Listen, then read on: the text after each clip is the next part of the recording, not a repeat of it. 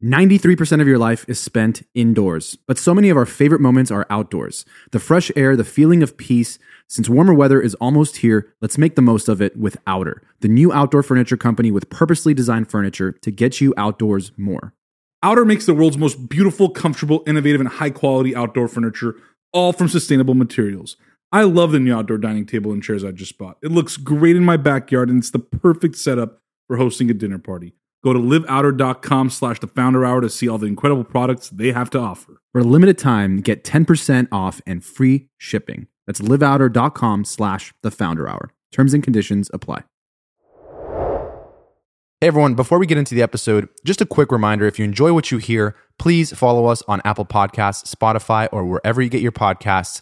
That way you get notified when new episodes drop. You can also follow us on Twitter, Instagram, LinkedIn at The Founder Hour. Let's get into it. Welcome to the Founder Hour, where we uncover the stories behind the world's most remarkable entrepreneurs.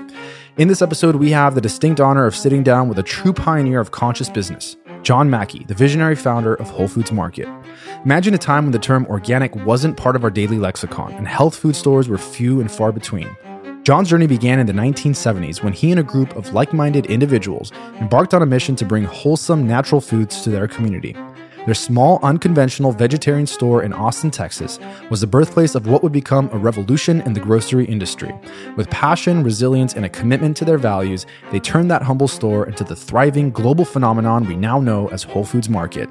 In this episode, we'll dive into John's upbringing and the incredible founding story of Whole Foods, a story of daring innovation, the pursuit of a higher purpose, and a relentless dedication to quality. Join us for an enlightening episode with John Mackey as he shares the highs, lows, and pivotal moments that defined his entrepreneurial journey and transformed the way we eat and shop for good. Here we go.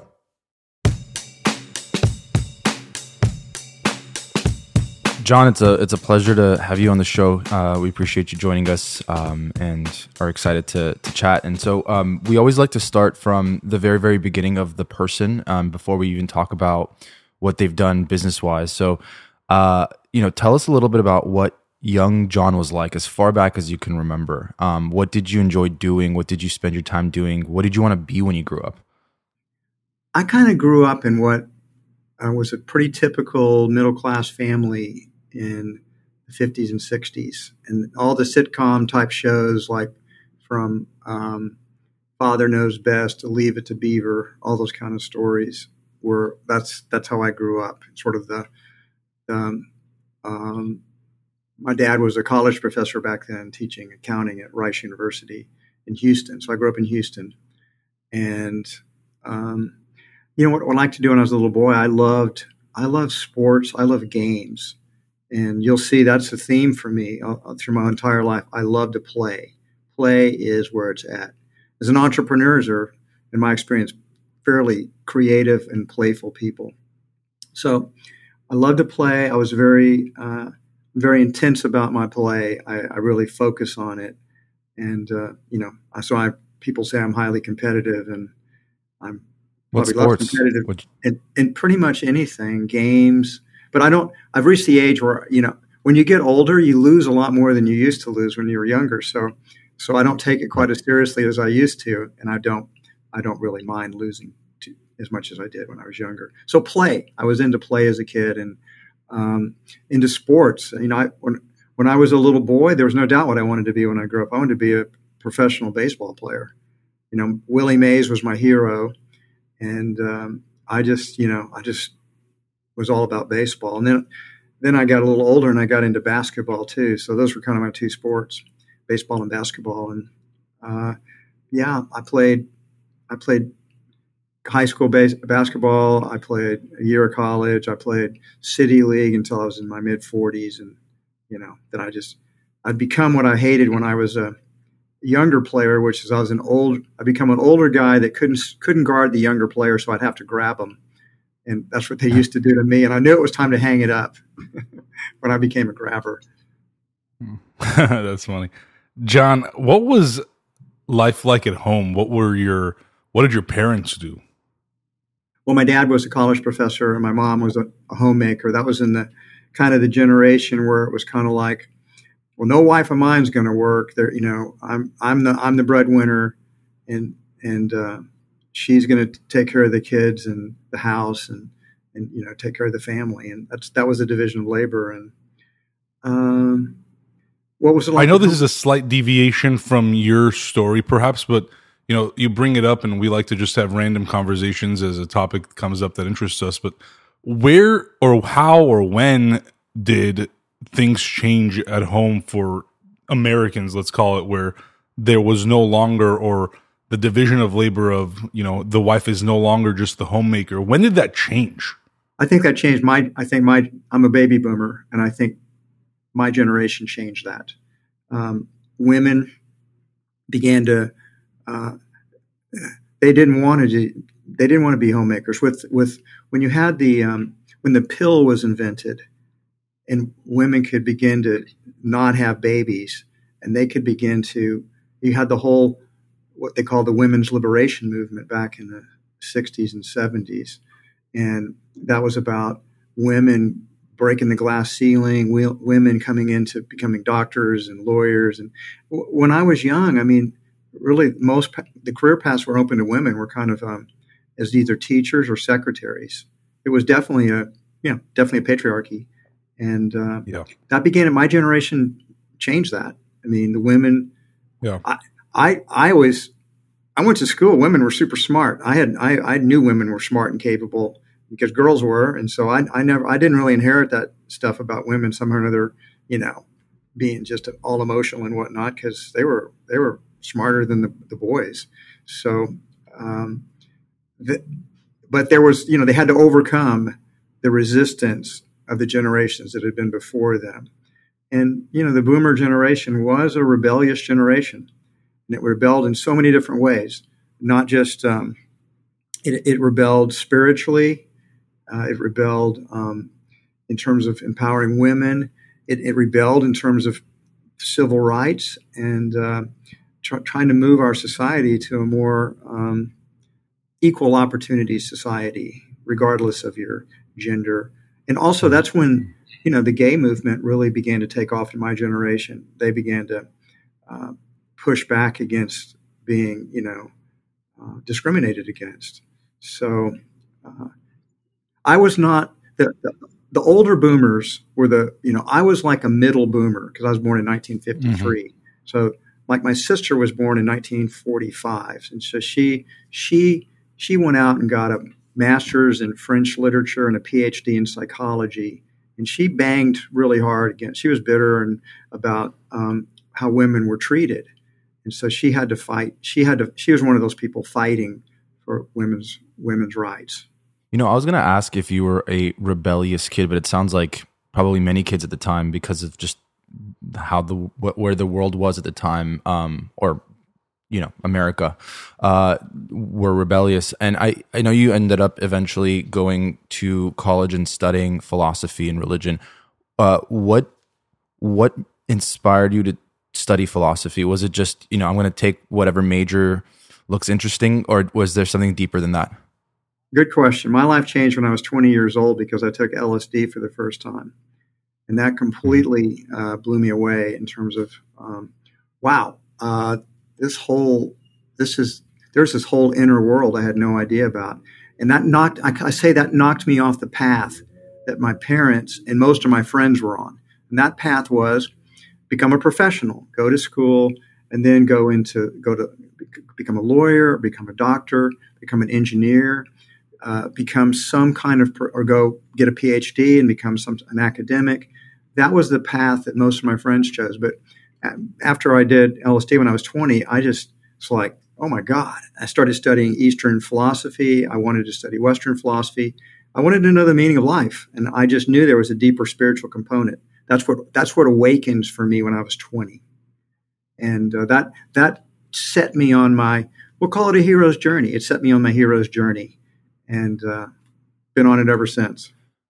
From what you know about LSD, or just like the experience of it, what happens? Like, is it things that are already in your subconscious that come to light, or is it something that maybe you've never even thought about before that surfaces itself at that time? Like, for example, wanting to study this. We live in the exterior world for the most part, but imagine that there's an inner world that's every bit as deep and complex as the outer world. That, we talk about outer space as this infinite, but the inner space is also infinite.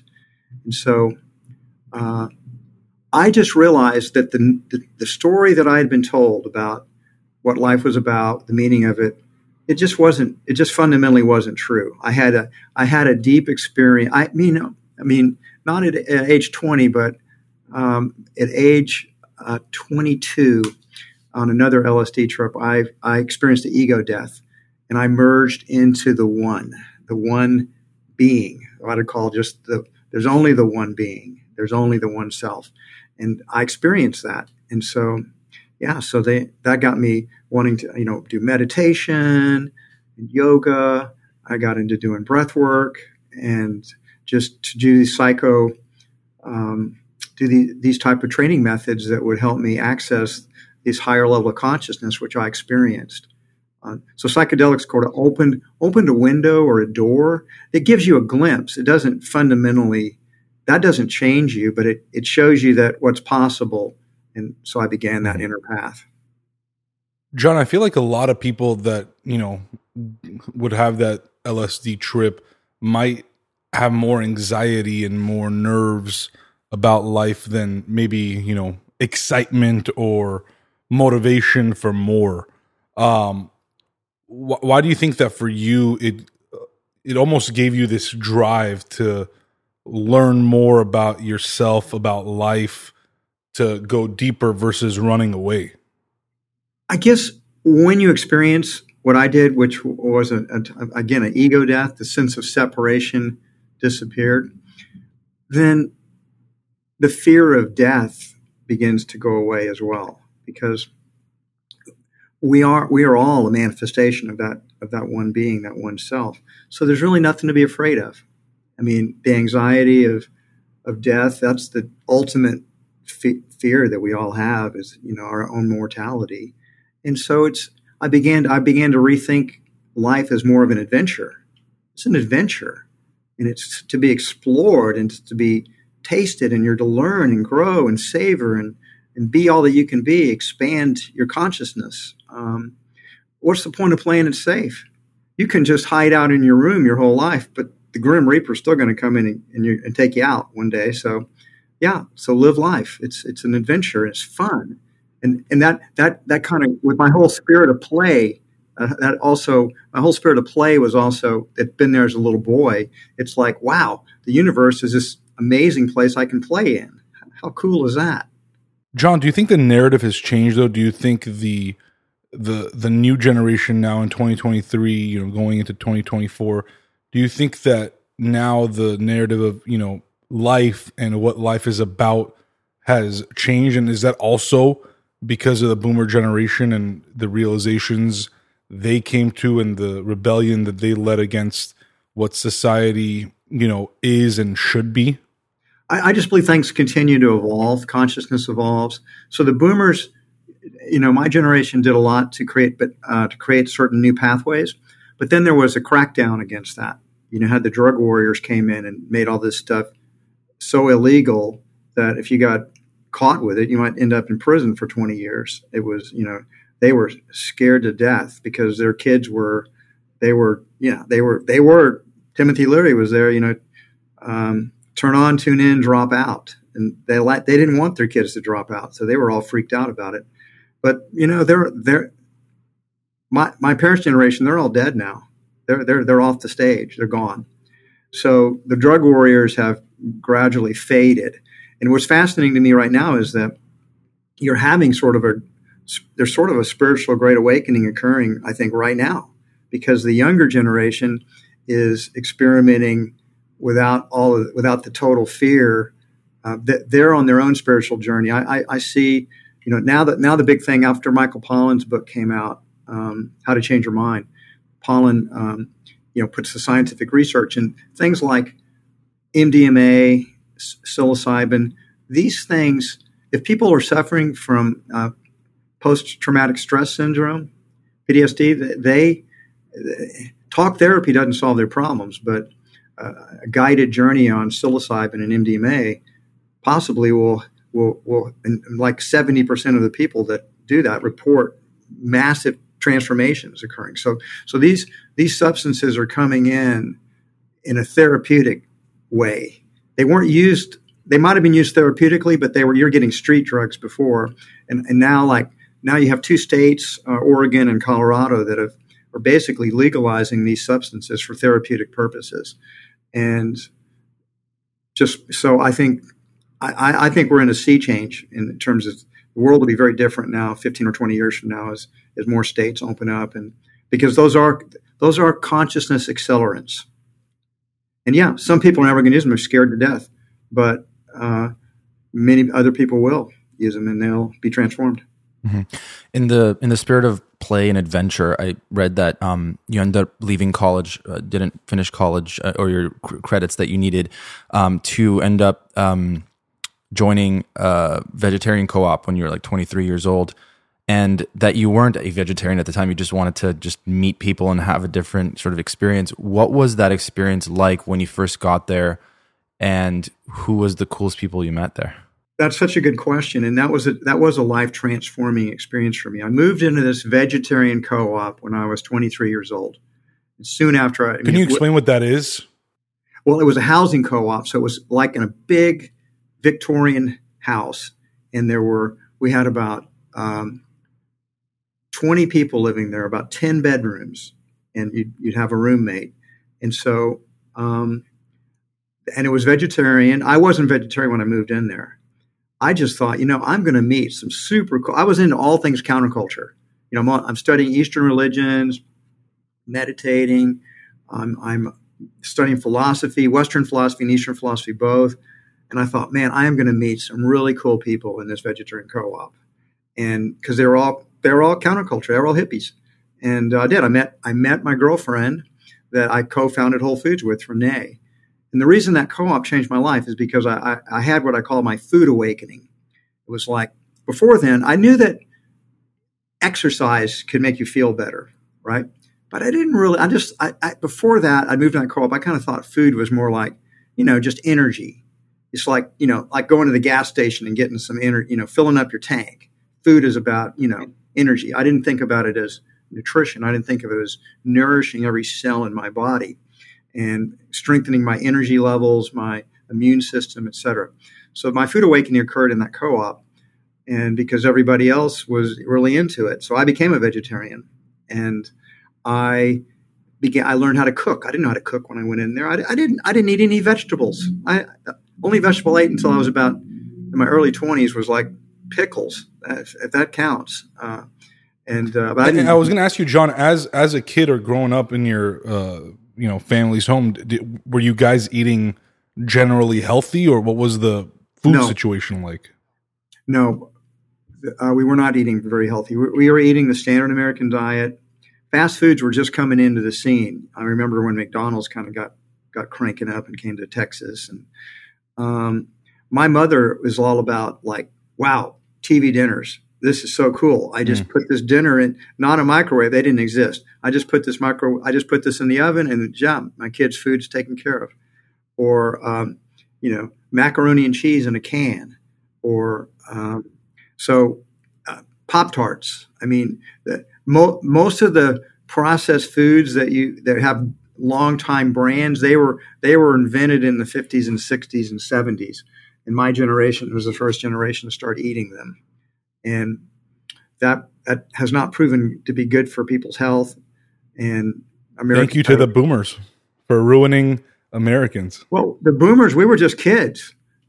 We didn't invent that food. Our parents invented that food. we were the victims of it. Right. So anyway, I learned how to cook. I became the food buyer for the co-op, and I was just excited about natural and organic foods because I realized, wow, I can feel better if I eat better. I have more energy. I don't get sick as much. So that was like a complete awakening for me. And I went to work for this small natural food store called the Good Food Company, and became the assistant manager there after just a few months. And I loved it. I'd never worked in a retail store before, and I really liked it. And I was pretty good at it. So I remember coming home one day after a day's work and talking to my girlfriend, Renee, who lived at the co-op. And I was 23, she was 19. And I said, hey, Renee, what do you think about if we opened up our own store? And she said, that'd be a great idea. Let's do that. And I often wonder if she'd said, that's a stupid idea. What do we know about that? We're not going to do that. I don't want to do that. There may not be a Whole Foods market. But she said she was very enthusiastic about it. So we went out and I became an entrepreneur. We started hustling money from our friends and families, and we raised $45,000, found a big house. Our first store was called Saferway. And we tried to, we didn't know anything. We were just a couple of idealistic kids. And we just thought it'd be cool to be in a big house, not a storefront. So we were on more of a road that didn't get very much traffic. And it's a beautiful house. I was just showing it. That house I'm only about a half mile from that location where I'm sitting right now. And it was a beautiful house. And it was a vegetarian store. We opened a vegetarian store and a vegetarian cafe. And then Renee and I ended up moving out of the co-op to save money. And we lived on the third floor of the store where we didn't even have a shower or anything. We took showers in the Hobart dishwasher when we needed to get clean. So that was the beginning of that adventure. You often I've heard you've talked about like aligning one's values with sort of what you end up doing, like your business or something you start, something that is connected to what you believe in. And it sounds like, in retrospect, it's easy to look back and say, well, that's how I was. And so like, that's why I started that business. But at the time you were living it. And I'm always fascinated by that moment when someone realizes, well, maybe this is what I'm sort of meant to do. And you kind of collide with opportunity. And so for you at that moment, did you feel like you were onto something big? Like this was going to be something that was going to, be your path forever? Not at all. It was just play. It would be fun to create our own store. It'll be an adventure. I thought I'd do it for a few years and then go on to the next adventure. Right. And, in fact, that's what Renee did. After just a few years, we broke up. She said, this is kind of your trip. You really want to do this food thing. And I want to do other things. She moved to Belize. We broke up. She moved to Belize. And, but she did keep her stock, which was a smart thing to do. And, John, how does that work? Like, how does that mindset of, I'll do this for a few years. I'll do something else after that. I'll do something else after that. I'll do something else after that. I'll do something else after that. I mean, does that not cause you any sort of anxiety of like, well, okay, this is going to last about 2-3 years. And then I don't know what I'm going to do next, but I'll figure it out. Like, did that not matter to you? You were just kind of living in the moment. I was just having fun. I can't emphasize this too much. For me, it was a form of play. Mm-hmm. And, I didn't have any master plan to grow Whole Foods. I mean, I did Saferway, but I didn't know anything about business. But what happened is I can learn very quickly and rapidly. I'm a voracious reader. I began to read. I didn't know anything about business, and I wanted to. So I just started reading accounting books, finance books, marketing books. I'm sure I read hundreds of management books, all kinds of books. My dad was, again, at this point, he stopped being a college professor by this time, and he was actually managing his own company. Would end up being a public hospital management company called LifeMart. So he was CEO of that. And he became my mentor.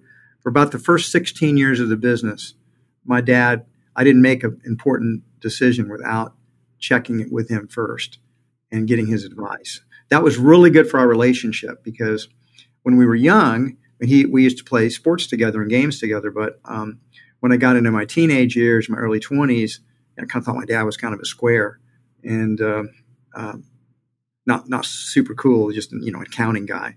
So, but when I started business and I realized, my old man he knows a lot of stuff, and so we got really close. My father and I was very, very close to my father. He was the best man at my wedding, and so that's how one of the ways we were able to be successful. Saferway was not particularly successful. It was a vegetarian store, and we were very pure. We didn't sell, we sell coffee. We didn't sell alcohol. We didn't really sell white sugar. So we were very pure. and we didn't do that much business. And what we decided to do is we started with $45,000 in capital, and we lost half of it in the first year, $23,000. Renee and I were living in the store. We weren't really taking any money out of the business at all, and we were working really long hours.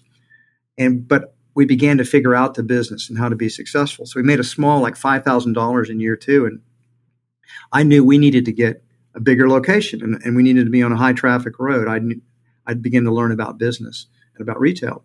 So I went back and talked to our investors and said, we need to do another store, bigger store. We're in a bad competitive position here. And they said, well, John, you lost half your money your first year, and we're glad you're making a little bit of money this year. Let's do that for the next few years.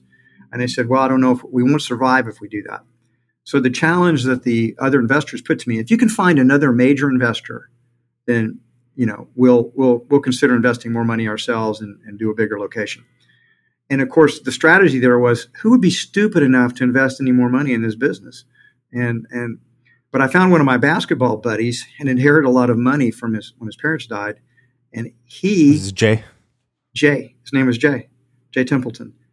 And he was a customer. He liked Saferway. He had a construction business that was nearby. So I talked to Jay one day after playing basketball with him, and he said, "Well, let's talk about it." And he ended up investing, I don't know, $50K, and then we got more money from the existing investors, and we relocated to this bigger location that was 10,500 square feet. That was then the element of luck came in. That was a great location. It just was fantastic. Within 6 months of opening that first we changed the name to Whole Foods, started selling meat, seafood, beer and wine, coffee. We wanted to be kind of a one-stop natural food store or supermarket. I know you also approached two gentlemen, Craig and Mark, who had their own grocery. It was Clarksville Natural Grocery, to partner with them, and they were sort of like your competition at the time. And I've heard you say they were doing really well, and they were sort of selling other products like meat and things like that, which you weren't. Why did you decide to partner with them and not just do it on your own? Like, oftentimes we hear advice of don't have too many partners in business. It's just going to create too many chefs in the kitchen. It's going to create too much conflict. And it sounds like you weren't in a position that you really needed to partner with them, or maybe you were, but why did you do that? It's a good question. In my book, I go into this in some detail, and there were some problems too. So that your first instinct was correct as well.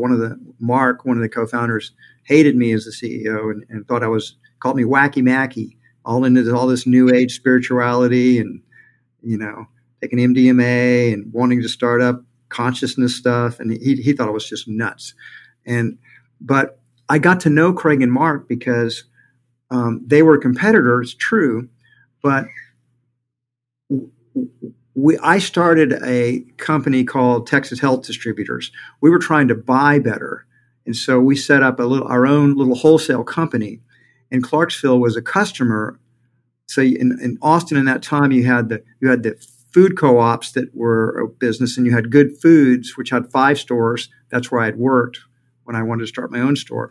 And then you have sort of the independents.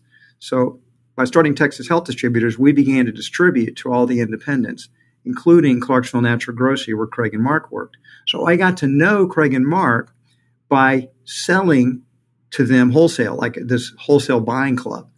And the more I watched them, how they worked, the more I liked them. We became friends, basically, through that distribution company. And then I said, guys, we signed this big location. It's only a mile away from Clarksville where you guys are at, and we should team up. You should partner with us. We can do this together. We're much more likely to be successful if we do it together. Because I liked both of them, but I just thought Craig Weller, he was like 8 years older than me, and he looked like Robert Redford, I swear. And he was the hardest worker of anybody I ever worked with at Whole Foods. He definitely worked 80 hours a week, and he just had a perfect attitude. He was so great. I said, I want to work with this guy. We're going to be a dynamite team together. And I couldn't convince them. They didn't want to give up their independence until about 2 weeks before Whole Foods was going to open. They used to come down and watch it being constructed, right? And then finally, I guess they saw saw we were going to open this incredible store and they're going to have trouble competing with it, they finally said, let's do it. We're in. So then we had to change the name. It came up with the Whole Foods Market name, and we had a great partnership. How'd you come up with the name? Well, we didn't want to be called Clarksville Natural Grocery. We weren't even in Clarksville, and they didn't want to be called Saferway. So we actually fell into the name as a group. We had kind of brought the team together, and we were talking about, well, what are we? It's like, well, I really like the word market. My contribution to the name was market, and so it's like, well, what kind of market are we? Yeah, we're kind of a natural foods market. Oh, that sounds really generic. We're still an organic market, but we don't have that much organic stuff. Well, we're a health food market, but no, those are pill shops. We don't want to be that. So it was like, and then it was like, well, I think Renee or David or somebody on the team, there's a magazine out called Whole Foods Magazine. It was a trade magazine. The first issue came out, and so she picks it up and she looks at it and says, why don't we just call ourselves Whole Foods Market? And everybody said, yeah, that works. And you have to understand that Whole Foods was not commonly used back in the middle to late 70s. It's now we've made that sort of phrase popular, but back then it was a unique name. So that's how we got the name. Not a lot of marketing study on that. The theme I'm hearing here is that you guys weren't very good at copyright and trademark because you guys would just steal names, whether it was Safeway to Saferway or Whole Foods Magazine to Whole Foods Market. I can tell you I can tell you, and in the book I do talk about it. Some of the early stories, let's take Saferway for example. We're building the store out ourselves. We didn't hire any architects, we didn't hire contractors, we didn't hire engineers. We were just a bunch of hippies, a bunch of kids, and we were, but some of them were carpenters, and some of them, our friends, were electricians, and so they had the skill sets. And so we hired them, and we're doing this on a shoestring budget. And then one day, this guy from the city comes into the store while we're working, and he says, what the hell are you guys doing here? And he says, well, we're going to open a natural food store. And he said, well, let me see your permits. And I said, what permits? He said, you don't have any permits?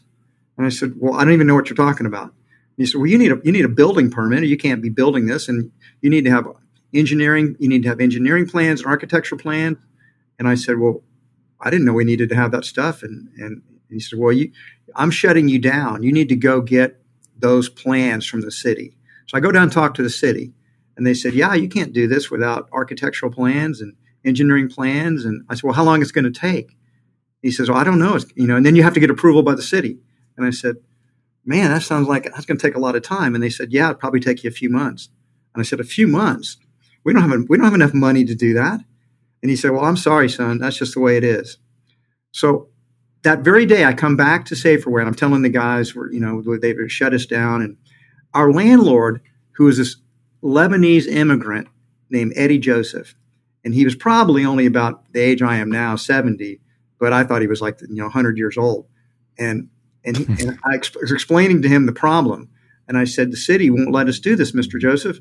This says we got to get all these building permit and architectural plans, and we just don't have the money to do that. And he puts his arm around me and he says, John, the city's never going to let you build this thing. So here's what you got to do. He said, listen, these guys all go home at 5:00. You just build your store at night. You keep it dark during the day and so that's what we did. We built our store at night, and we never got a building permit. We never got any of that stuff done. Now, we passed all the inspections after it was open, right? You have to, the fire department and all of them came in, and we all got passed. All electricity, plumbing, everything passed. But so yeah, we rebelled. We rebelled. We cheated, I suppose. But quite frankly, we just innovated around a governmental hurdle. That's how I saw it. It's interesting because I'm part Lebanese, and I'm not surprised by the response that, your landlord gave you, because I feel like with the immigrant mentality, they're always looking for ways around whatever they're supposed to be doing. And a lot of times, these are like really stupid things. Architectural plans maybe are a little stupid. Engineering plans maybe make a little bit more sense so the place doesn't fall down and, there's no liabilities or whatever. But it's always interesting that, you hear these stories of entrepreneurship, and they're never oh, let's just do exactly what we're supposed to do, right? It's let's just do it. And along the way, we're going to get hit all the time. And we're going to try to find a way to work around that thing and then go work around the other thing. And it just feels like it's just jumping a bunch of hurdles and, knives are coming at you and you're like, it doesn't matter. We're going to keep going. Did you enjoy, I mean, for you, somebody that likes games and adventure, it seems like this was all just like a video game and you're just going through different obstacles. Yeah, except there were no video games back then, so I didn't have that metaphor. Yeah, that's true. We have it now. Yeah. But most of the entrepreneurs I've known, and I've known a lot of them, they do have that playful spirit, but we like to figure things out as we go along. Most entrepreneurs are not big planners, right? They're not the ones that do these strategic plans. Entrepreneurs like to innovate and create, and when they find a problem, they figure a way to solve it or they innovate around it so that the problem doesn't stop them. And most entrepreneurs I know, and I've fallen in this category, we're not easily discouraged. It's like we can get frustrated, but then we that's just a call for more creative thinking. And so, if you look at like somebody like Elon Musk, for example, what's fascinating to me is, his SpaceX story is even more interesting in a lot of ways than the Tesla story, in my opinion, because in SpaceX, he goes over to Russia because he wants to do some rockets, and they're the only ones making rockets. They wouldn't sell him any cheap rockets. So he starts figuring out, he says, I just think we'll build our own rockets. We don't need their damn rockets. We can build it cheaper than they do. So he begins to build his own rockets. And then he's asking, well, why do they throw all these rockets away? Wouldn't it be better if you could reuse them? And so he innovates to do that. But the best story of all, of course, is that he ends up creating Starlink, as he starts launching satellites. And then and Starlink, he has this mission, right? He's trying to get to Mars. That's the ultimate mission.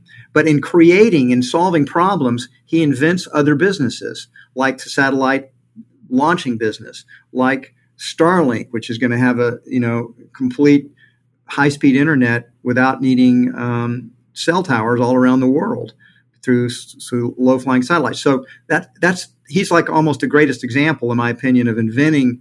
As new problems come up, he invents whole new business models to solve problems that appear. So I think entrepreneurs tend to do similar things, like even if they're not as on the scale that somebody like Elon does it at. Yeah, that first Whole Foods location seemingly was like a success overnight, in a sense, where like you opened it, and I think the first day you had people coming in, and it was a hit. What were some challenges that you faced early on, whether it was with the team, with the store, with the business? The first challenges we faced initially were we were operating very small stores that didn't do very much sales volume. Even with our combined sales, we did more sales in the first day than I thought we were probably going to end up doing in a week. We were so crowded. So the first challenge was getting more people hired, because initially our staffing was just kind of the people from the two stores that we combined. So the first was getting people to work there and getting inventory. We did not have enough inventory. We took all the inventory from our stores, and we needed to really order more inventory. And we opened before we were ready to open. We couldn't meet payroll, and so we opened to sell inventory so we could pay our payroll. So we opened without a meat department. We didn't have a butcher yet, no seafood, and our beer and wine. We didn't have our license yet from the state to be able to sell beer and wine. So we opened before we were ready. It didn't matter. Austin they were so ready for this store. It just shot out of the blocks. And so one challenge we faced, this is, in my opinion, a good story. Again, in a small store, everybody does everything. You don't just work a cash register, or you don't just do produce or meat. You do everything. You might work the cash register for a while, then you're stocking produce, and then you're working in the bulk department, and now you're taking out the trash, and everybody's like doing everything. And so, but as you get bigger, we discovered, we have to specialize. We have to have people that are only cashiers and only do produce and only do meat and seafood. And that was like a shock to people. It was like, man, we're becoming a big corporation now. Look at this. I'm just strictly I'm just cutting cheese all day long. And so that was one of the first things we had to innovate. We thought we were innovating. We thought we were creating something no one else had ever done before. In fact, everybody in the supermarket business was doing that. But nobody that was working for us had ever worked in a supermarket before, I guess, except for the meat cutters, the only ones that ever had. So we had all kinds of challenges, but we were all working so hard, and we were successful, and we were having fun. So it was like, that was really one of the happiest periods of my entire life. I mean, first of all, you're young. And so you're just young, and your whole life's ahead of you, and you taste success. I started to make some money. I mean, I was just a really poor guy. And Renee and I didn't take any salaries really when we worked at Safeway, a couple $100 a month each. And I remember when I got a pay raise, I was making $800 a month. And I thought, oh my God, I'm rich. This is incredible. So I went out and I bought a used car. It was like the first car I'd ever owned. So there was that heady feeling of success. Then the biggest challenge, of course, was 9 months after we opened the first Whole Foods Market, Austin had a 100-year flood, and we were in the flood zone, and our store was wiped out, the famous flood that wiped us out, which turned out to be a really good thing in hindsight, because that's kind of how we learned about stakeholders, because the stakeholders wouldn't let us die. I'll just tell you one story about that. For example, one thing that saved us is the bank in Austin, City National Bank in Austin, loaned us $100,000 on my signature. And then about 10 years ago, I was at this conference, and I ran into this old guy, and he said, John, I used to work at City National Bank, and you remember Mark Monroe, don't you? And I said, yeah, Mark Monroe, he was our banker, back when we had the flood, and the bank bailed us out on my signature. I was always amazed that they did that. And he starts laughing, and he said, you don't know what happened. And I said, yeah, I do. I mean, they loaned us the money, and it saved us. He said, John, the bank turned that loan down. I said, no, they didn't. They gave us the money. He said, John, Mark Monroe, the banker, personally guaranteed the loan. Wow. I said, what do you mean he personally guaranteed the loan? He said, he knew John Mackey, and John Mackey would, if it took him the rest of his life, he'd pay back that loan, because he said he would, and I believed him. So I said, you're kidding me. Mark did that. He never told me that. And I said, I got to thank him. He said, well, it's too late. He died about 5 years ago. So we had people like that, and suppliers giving us new inventory. There was this rallying around Whole Foods Market. We had a benefit. We had a big benefit band played for a big benefit to help us fund it. Our neighbors came in and helped us clean up the store. And so it was an incredible experience, and really kind of brought us together. Also, that led to the second store. It's like we can't risk our whole business again, and if another flood came out, we might not be able to recover from it.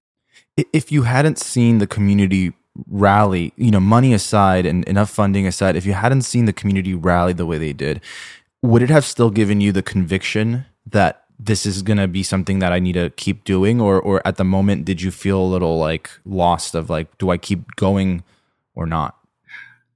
Pat, it's a great question, because I felt a multiplicity of diverse feelings. On the one hand, we were just heartbroken because we worked so hard, and you just have to. The flood completely destroyed the store. I mean, we had sewage and it came in like a tidal wave and knocked everything over, and the store was pretty much a total loss. And so we didn't have flood insurance, and we just thought, I don't think we can recover from this. On the other hand, before that flood, we were the highest volume natural food store in the United States based on what I knew about other stores. And I thought, you know what? If we can figure out a way to get this thing open again, we can come back from this. And I think the fact that the suppliers fronted us new inventory, we got the bank loan, the investors put a little bit more money in, and our employees worked for nothing until we got back on our feet, and then we could pay them when we started selling inventory again. So it was discouraging, but it also really created the esprit de corps.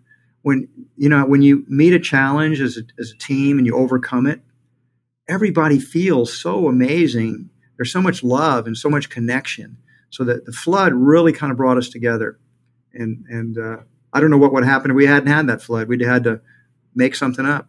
John, what was it about Whole Foods Market that you think got such a big community, with such a big following? Obviously, to this day, that following exists and probably is still growing. But what was it at the time that you think drew so many people to the store? The best way I can explain it is that the people, when we tried to raise money, we raise out venture capital money, and we got turned down most of the time. And what I heard again and again and again was, you guys are all just a bunch of hippies. If I showed you a picture of people working for us, nobody was over 30, except for maybe Craig. And everybody had super long hair and beards and dressing in hippie clothing. And so we were selling food mostly to other hippies. The counterculture loved us. We were like, this was their alternative food store. And it was authentic. We weren't guys with MBAs coming out of Wharton with the business plan. We were just homegrown. And I think, so we had that appeal to the generation of people that were like ourselves. As the boomers began to, as they got into their 20s and 30s, we were the food store that they could identify with and liked. So, and the co-ops could have done that. They kind of blew it because co-ops were so politicized. They were all about what they were going to boycott, and you're a member, so the idea that since you're a member, everybody owns it. Food for people, not for profit. They could never accumulate any capital, and so they couldn't really improve their stores. So it just caught on, and I think it's partly our idealism. I mean, we were, and we worked really hard, and we gave good service, and we cared. We're passionate people, and I think that just. And just for context, this was the mid to late 70s, right? Yeah. Well, the Safeway opened up in 1978, and first Whole Foods opened up in 1980. Mm-hmm. So, just hearing so far your story, I feel like a lot of people that aren't wired the way you are might have quit somewhere along the way because there's so many obstacles and challenges. And I'm just curious, in your perspective, oftentimes, when you hear investors saying that, you guys are just a bunch of hippies, this is not going to be a big thing for us to invest in. It could easily discourage you when you haven't had business experience, right? And you mentioned not having business experience and reading business books and things like that. Do you think that naivete at the time was a benefit for you when you didn't really know what the road was like ahead of I'm just going to, go on this adventure, and it's, You're absolutely correct. I mean, if I'd known what Whole Foods was going to become, it would have scared me. I would have thought, I can't do this. That's too big of a request. I'm not capable of it, right? But I wasn't looking that far ahead. I wasn't thinking we were going to have, we were going to be a multi-billion-dollar company with $22 billion when I retired in sales. And it just never occurred to me. If somebody told me that, I probably would have said, I don't want to do that. Forget it. I'm out. But I'm the kind of guy, like, I like to play games, and I'm very competitive. And when people would say, you're just a bunch of hippies, you can't compete. You can't compete with Safeway, and you can't compete with H-E-B and those guys. And I was thinking, we'll show you what we can do. That's kind of the attitude we had. We're going to prove it to you. So yeah, I'm not an easily discouraged person. And when I run up against a hurdle, I figure out a way to get around that hurdle. If I can't jump over it, I figure a way around it. So, and I think that's probably characteristic of most entrepreneurs because,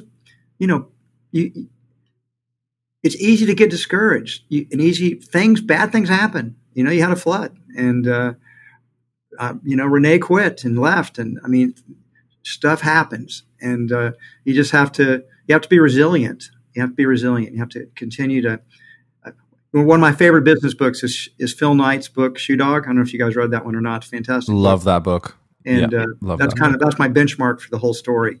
And Phil would just say again and again and again, just put the next foot forward. Just keep going forward. Keep going forward. And I totally identify with that. Just keep going forward. Just keep moving. You mentioned Renee and sort of the strain that starting Whole Foods or any business at the time probably had on your relationship. And obviously, we've heard so many stories of people that have had their relationships, marriages fall apart when they're starting a business.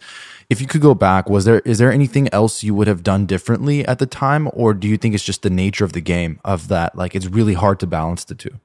Renee and I were so young when we started it, right? I mean, we were living in that co-op, and she's still a teenager, and I'm not much older, and we still love each other. I mean, it's just people grow apart, particularly when you're in your early 20s.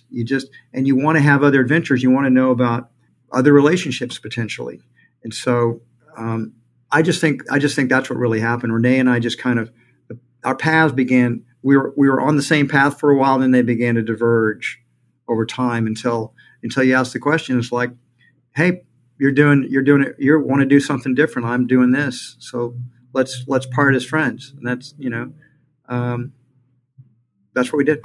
And then, John, what kind of leader were you? I mean, especially as Whole Foods was growing, were you just were you the visionary leader? Were you the operational guy? Were you the one coming up with the strategy of, okay, we're going to open another store here, another store here, another store here. We got to get this type of item, this type of product. Run us through kind of who you were and what and how you led Whole Foods in those earlier days. Call it the first 5 to 10 years. Yeah, I'm more the visionary type of leader.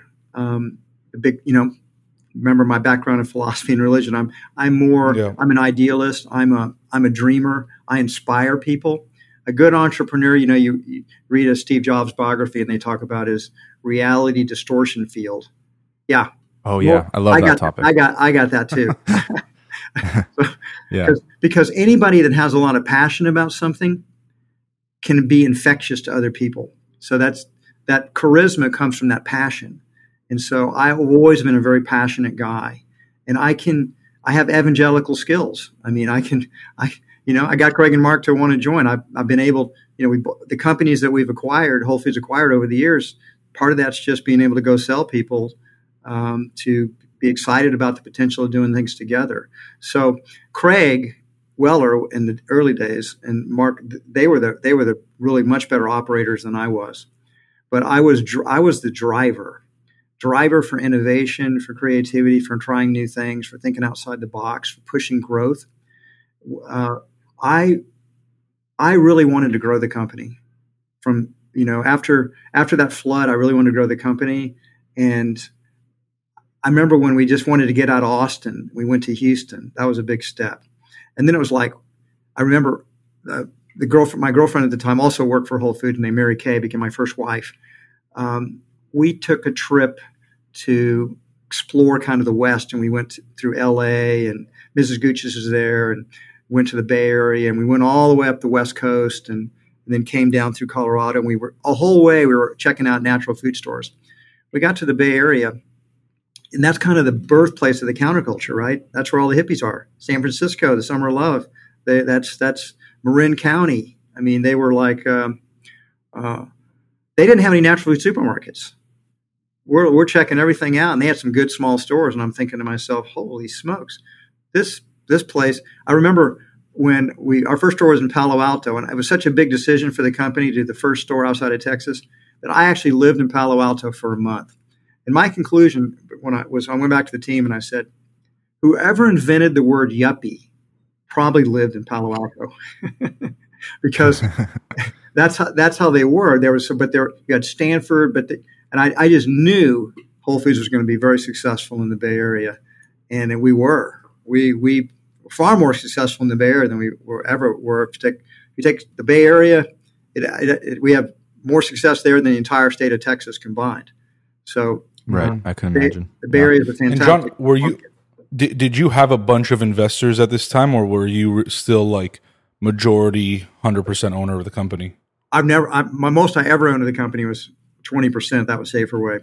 And then when I'd split up with some girlfriends, I'd give them stock, which made my father really angry. He said, "John, you either have to stop having girlfriends, or if you have them, you got to find some other way to appease your guilt rather than give them stock when you break up with them. John, if you're thinking of giving stock away, Pat and I, we will gladly Amazon take has some. all my stock. I would have Your been hands. your girlfriend. Amazon by has now. all my stock. Yeah. But what was the question? I got the ownership and how much you owned. Yeah. Yeah. So I never owned that much, and and then I was giving it away, and that's a whole nother story. But to go into the Bay Area, in order to do that, we had to raise venture capital. It was a very difficult decision to make, and I came up with a metaphor about venture capitalists, which I think is a very fitting one. I see venture capitalists, they're like hitchhikers with credit cards. As long as you get them to where they want to go, they help pay for the gas. But if you get a little bit lost on the road, they're willing to hijack the car, hire a new driver, and throw you out on the side of the road. So we had trouble with the VC community because I kept hearing again and again and again. This was back in the day before the whole universe of VCs is so much different than it was back in 1988. Oh, I was going to say it was probably it's like a rite of passage now to go to the Bay Area. You have to sort of go through VC, I feel like. But yeah, at the time, what was it like? Like, who were you even approaching? We hired a small investment banking firm based in Dallas at the time called Rauscher Pierce. I don't think they are independent and don't exist anymore. And they set up, we talked to venture capitalists in Dallas, Houston. I think Austin, we had one back in that time, and we talked to them. And we also went on to Sand Hill Road, and we talked to a ton of the VCs there. And what I heard again and again and again, I have this story in the book about, we talked to these VCs in Dallas at Phillips and Smith, and they turned us down. And when I was going out, Don Phillips said, I want to tell you why we're not investing. And I was like thinking, well, that's like a girl not going out on a date with you and wanting to tell you why should you want to go out on a date with you, right? So it's like, but we sat down and listened to it, and he said, look, you got a nice little business here, but let's face it, you guys are just a bunch of hippies. And I looked at your customer base, and they're all just a bunch of hippies too. Now, how big a market can that be? What he didn't realize was that the world was changing and evolving, but he was my father's generation. So for him, this, he just did not get it at all. And he said, but in case I'm wrong, and you guys really do better, how are you going to compete with Safeway in the long run? How can you compete with those guys? And he just thought, you're going to get crushed. And so we thanked him for his sage advice. I ran into him about a decade later, and he said that was the stupidest. That was the biggest mistake he ever made as a venture capitalist. And so at least he had a good sense of humor about his little lecture he gave us. But we got money from two Houston. We got three investment bankers. Three VCs invested in us. The lead was a company called Vintex in Houston, and another one called Criterion in Houston. And then the Sand Hill Road thing paid off because one of the top tier VCs at that time, and still today, I think, Oak Investments, they were interested, and they had a VC, a guy, Jerry Gallagher, who had been a vice chairman of the Target company. And he loved Whole Foods, and he loved me, and he became one of my mentors because they invested. And the VCs were only in our car for about 4 years, and then we did an IPO. We did the IPO before we were really ready. We needed more cash, and the VCs wanted to do another round. But my dad and I talked it over, and if another round would give them majority control. And we said, they want to dilute you as much as possible. Yeah, we did not want them to take control of the business. So we said, we're going to do an IPO. We still had the votes. They said, you're not ready for an IPO. And I said, well, we'll find out. And we did an IPO with, I don't know, we had 12 stores when we did our IPO. We raised about $20 million. It's a really small IPO. But they valued our company at $100 million. And I was like, shit, I'm rich. I'm a millionaire. Yeah. That was a very weird feeling, having been so poor for so long. Yeah. So, you do this IPO, you have enough money now to, I think you started going out and acquiring other grocers, right? To then convert it into Whole Foods, What right? ended up happening is, if you go back a little bit, back in the early 80s, one of the guys that became president of Whole Foods Market, based in New Orleans, a man named Peter Roy, and his business was named the Whole Food Company in New Orleans. He had 2 stores. And Peter and I got to be good friends, and he created something called the Natural Foods Network. And he basically, Peter helped get together.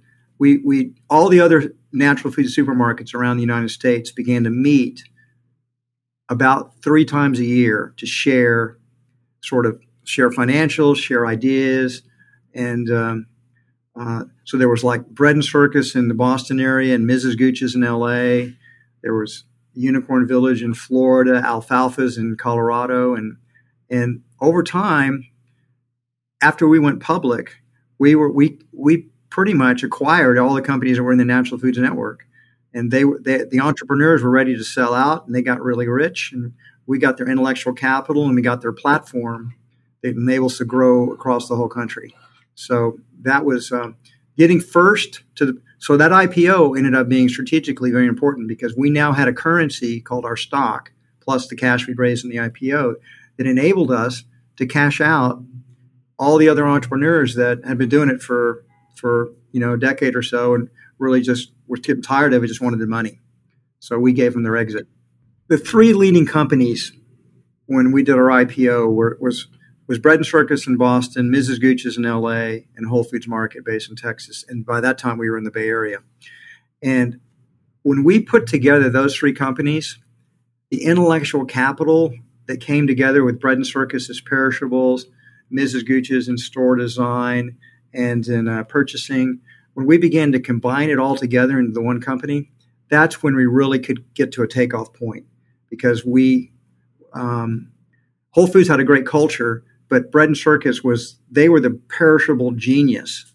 But combining them together, it's a great example of, the whole is greater than the sum of the parts.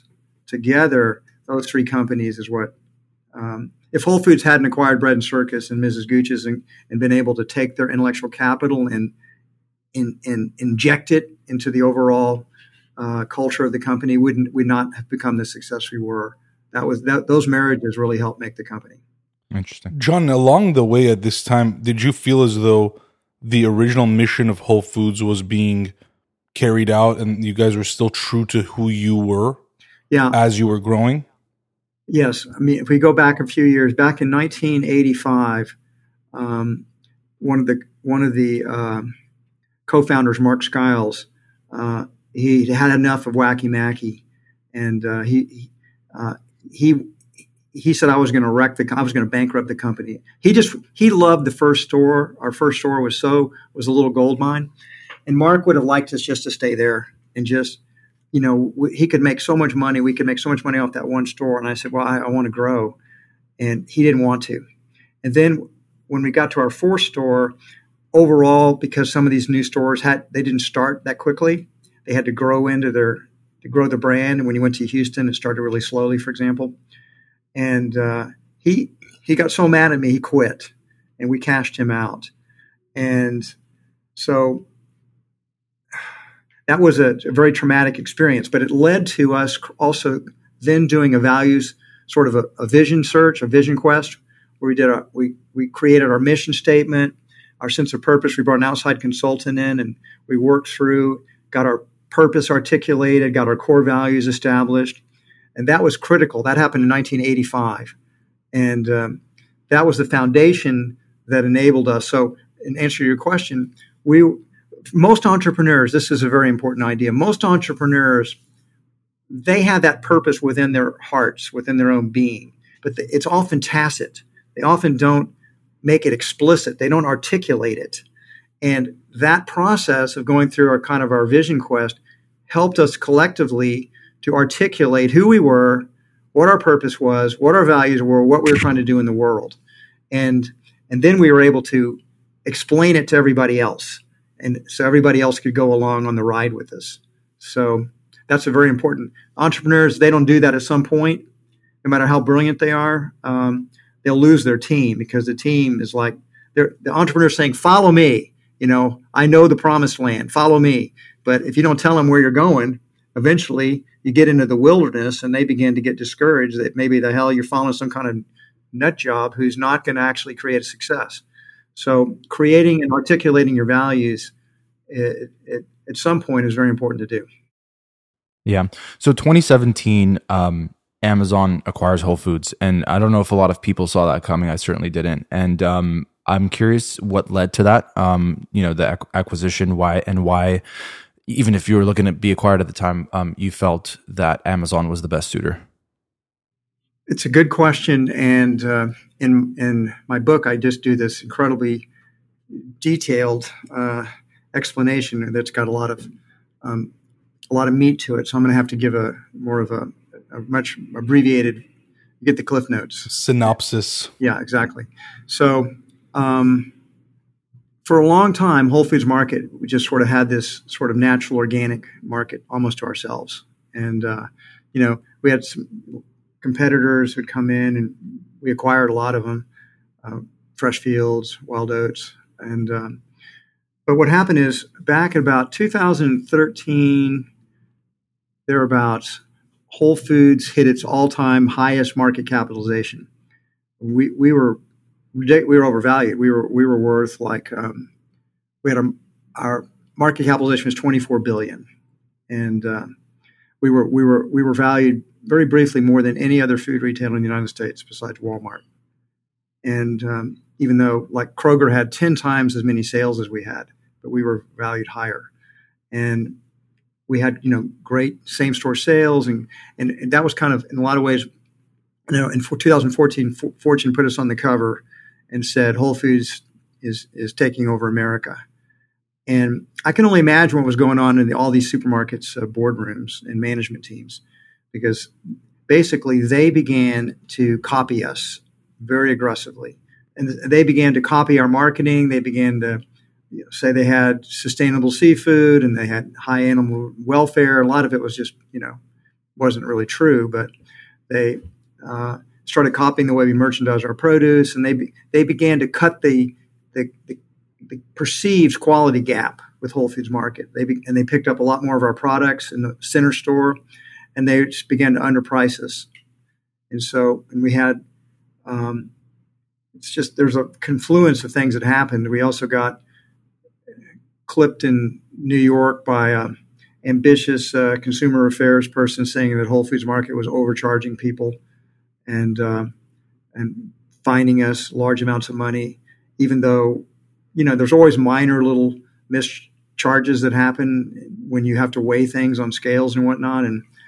And we undercharged our customers a lot more than we overcharged them, but the media ran wild with it and that hurt our brand. And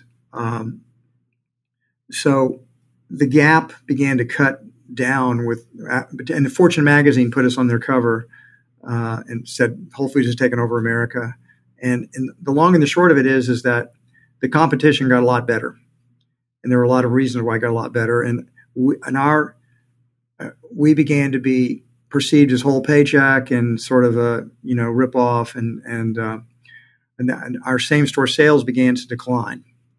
And as that happened, after a couple of years of sort of more mediocre performance, we had activists begin to take positions in the company. We had Newberger that took a position back probably in 2015 or early 2016, and then we had Jana Partners take a position in 2017. And I mean, the deep story you read in the book is very eye-opening. But I was just launching my book, Whole Foods Diet, and I was about to launch a book tour on it. And I was just landing in New York, and my phone blew up when I turned it back on again when we landed, because that's when Jana announced their position in Whole Foods and that they wanted to replace our board of directors. And so most of my book tour got canceled. But I had one meeting that was scheduled at Goldman Sachs. Interesting question. Why did Goldman Sachs asked me on this particular day to come talk to their people about my book on healthy eating. And so I did that talk. But right before the talk, I had the soon-to-be the CEO of Goldman Sachs, David Solomon, come up and say, I know it's a difficult day for you. We really appreciate you being here. And just want you to know that, Goldman Sachs is very good at defense against activists. And if you need any help, we'd sure like to give it for you. I find out later on that Jana Partners had done the same thing with Safeway, and that's how they got acquired by Albertsons. And it just happened to be that Goldman Sachs was involved in that deal. Mm. So I think it's a very similar playbook. But we met with the Jana Partners team, and a couple of guys came to Austin they got 8.8% of the company, and they wanted to replace our board, and so we said, well, why don't you guys take a couple of board seats and we can work together to make the company improve. And they said, we don't want to take board seats.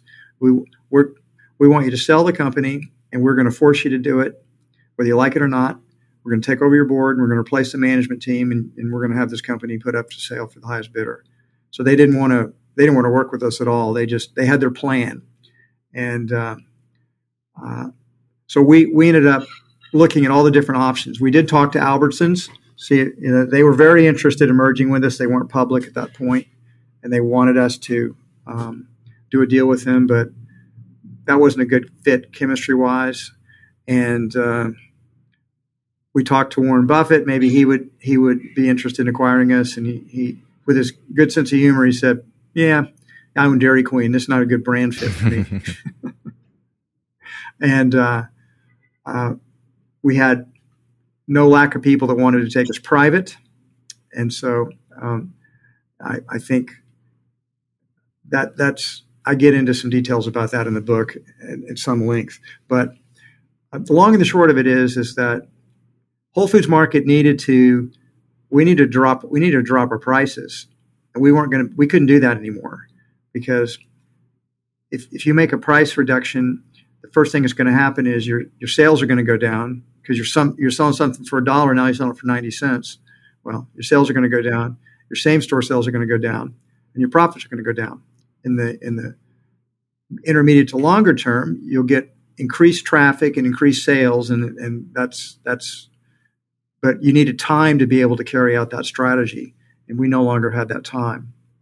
So we weren't sure what to do, and we didn't hire Goldman Sachs because I thought they were conflicted, since they also represent activist companies. They play both sides of the team. We hired a company called Encore, which strictly does defense, and we began to put defensive moves in. One is we replaced several of our directors who weren't practicing good governance procedures, because a lot of once you got on our board, you never wanted to leave it, because we had such a good culture.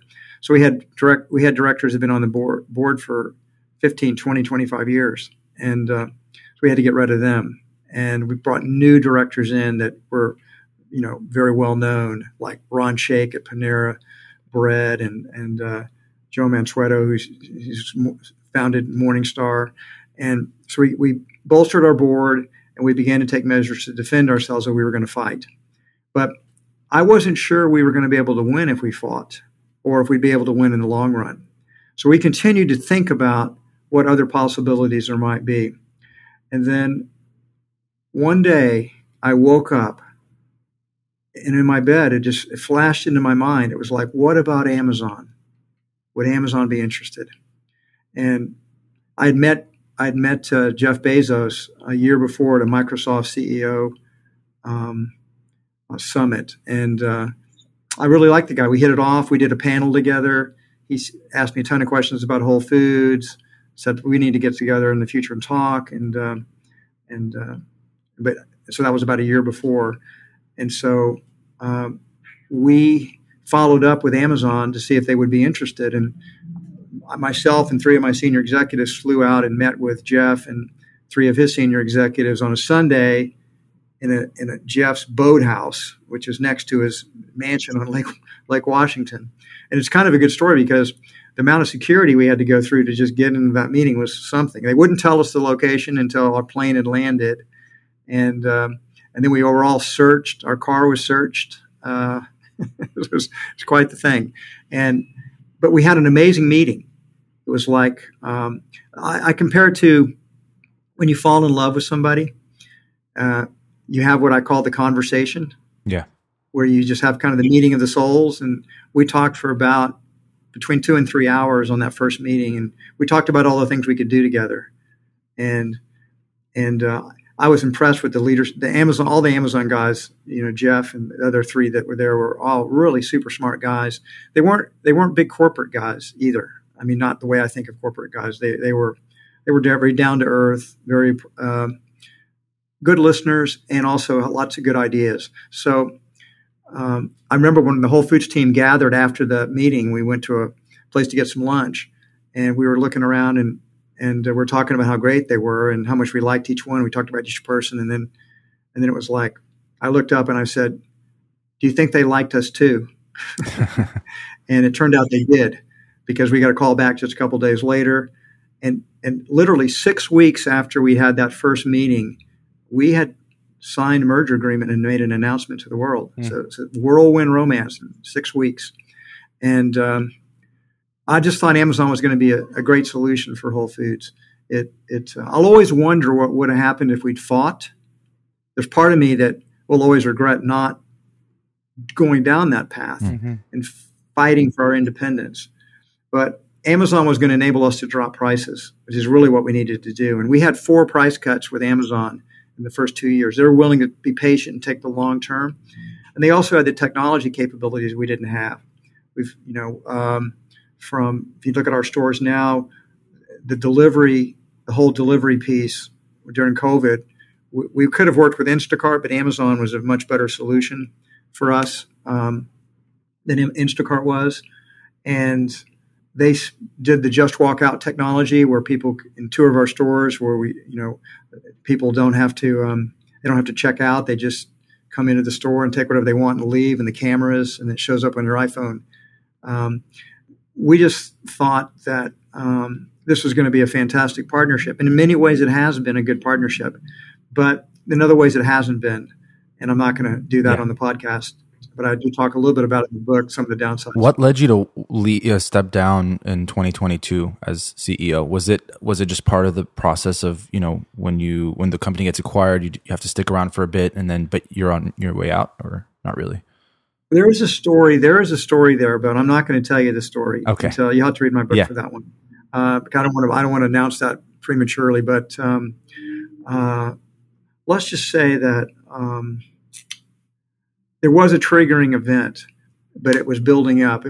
But also I had signed a deal to stay for 5 years, and that 5 years was coming up, and but there were some frustrations on my part. Okay, but that's what I'll say. So the book will come out, but in general, May of 2024.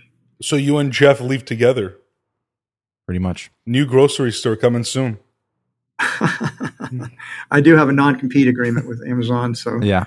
I just have one last question before we wrap up. I noticed in your Instagram and Twitter /X bio, you say that you're a perpetual optimist, and I'm always interested in optimism and its power when it comes to entrepreneurship and business. What would you say about how much of a role that's played in your life and your career, and how it could play a role in others who are sort of embarking on a similar journey? Yeah, that's a good question. I am an incredible optimist, and I think part of that's temperamental. But I also think there's the evidence. There's compelling evidence to be optimistic. I mean, humanity is made so much progress in the last couple of 100 years. We're so much better off than we were by every objective standard. And I don't understand the pessimist. I oftentimes put a challenge to people when I'm speaking publicly, and the challenge goes, you just try this yourself sometime. I asked people, I said, look, I'll give you the entire history of the human race. Tell me another time you'd rather live than right now that's better than right now. We've never been this good for humanity. It's just so much better than it's ever been before. And it's not perfect. It's not utopia. There are challenges. Yeah. So there are always challenges. That's what you have young people to solve the problems that their parents couldn't solve, and create new problems for the next generation to solve. Well, it's true. It's exactly. Humanity is always going to have problems, but the idea that we're not making progress is absolutely ridiculous. I mean, if you go back and look at the statistics of 220 years ago, in today's dollars, 94% of the people alive on the planet Earth made less than $2 a day. 85% made less than $1 a day. It's 220 years ago. Illiteracy rates were 90%. Only 10% of the population could read. The average lifespan was 30. There was no antibiotics. Starvation was always a problem. There's ignorance, and it's really been capitalism and science that have lifted humanity out of the dirt. And so now the people that live on less than $2 a day is down to about 7%. That's 7% too high, but it's a heck of a lot better than the 94%. Yeah. And illiteracy rates, not only 10% of the world can't read, not 90%. And the lifespan's gone from 30 to about 78 across the planet. So, and I could go statistic after statistic after statistic. Steven Pinker's book, Enlightenment Now. I mean, I do a whole podcast on that. I'm very optimistic, guys. Yeah, I love it. And the world's getting better. I agree. And I wish we could sit here and chat all day. This has been such a fun conversation with you, John, and we appreciate you joining us and sharing your story, your wisdom. And we're excited to see, what comes next for you. I know you're working on new businesses now and the book coming out next year. So it's been a pleasure. Thanks, guys. Really appreciate the time with you as well. I wish you the very best with your podcast. Thank you, John.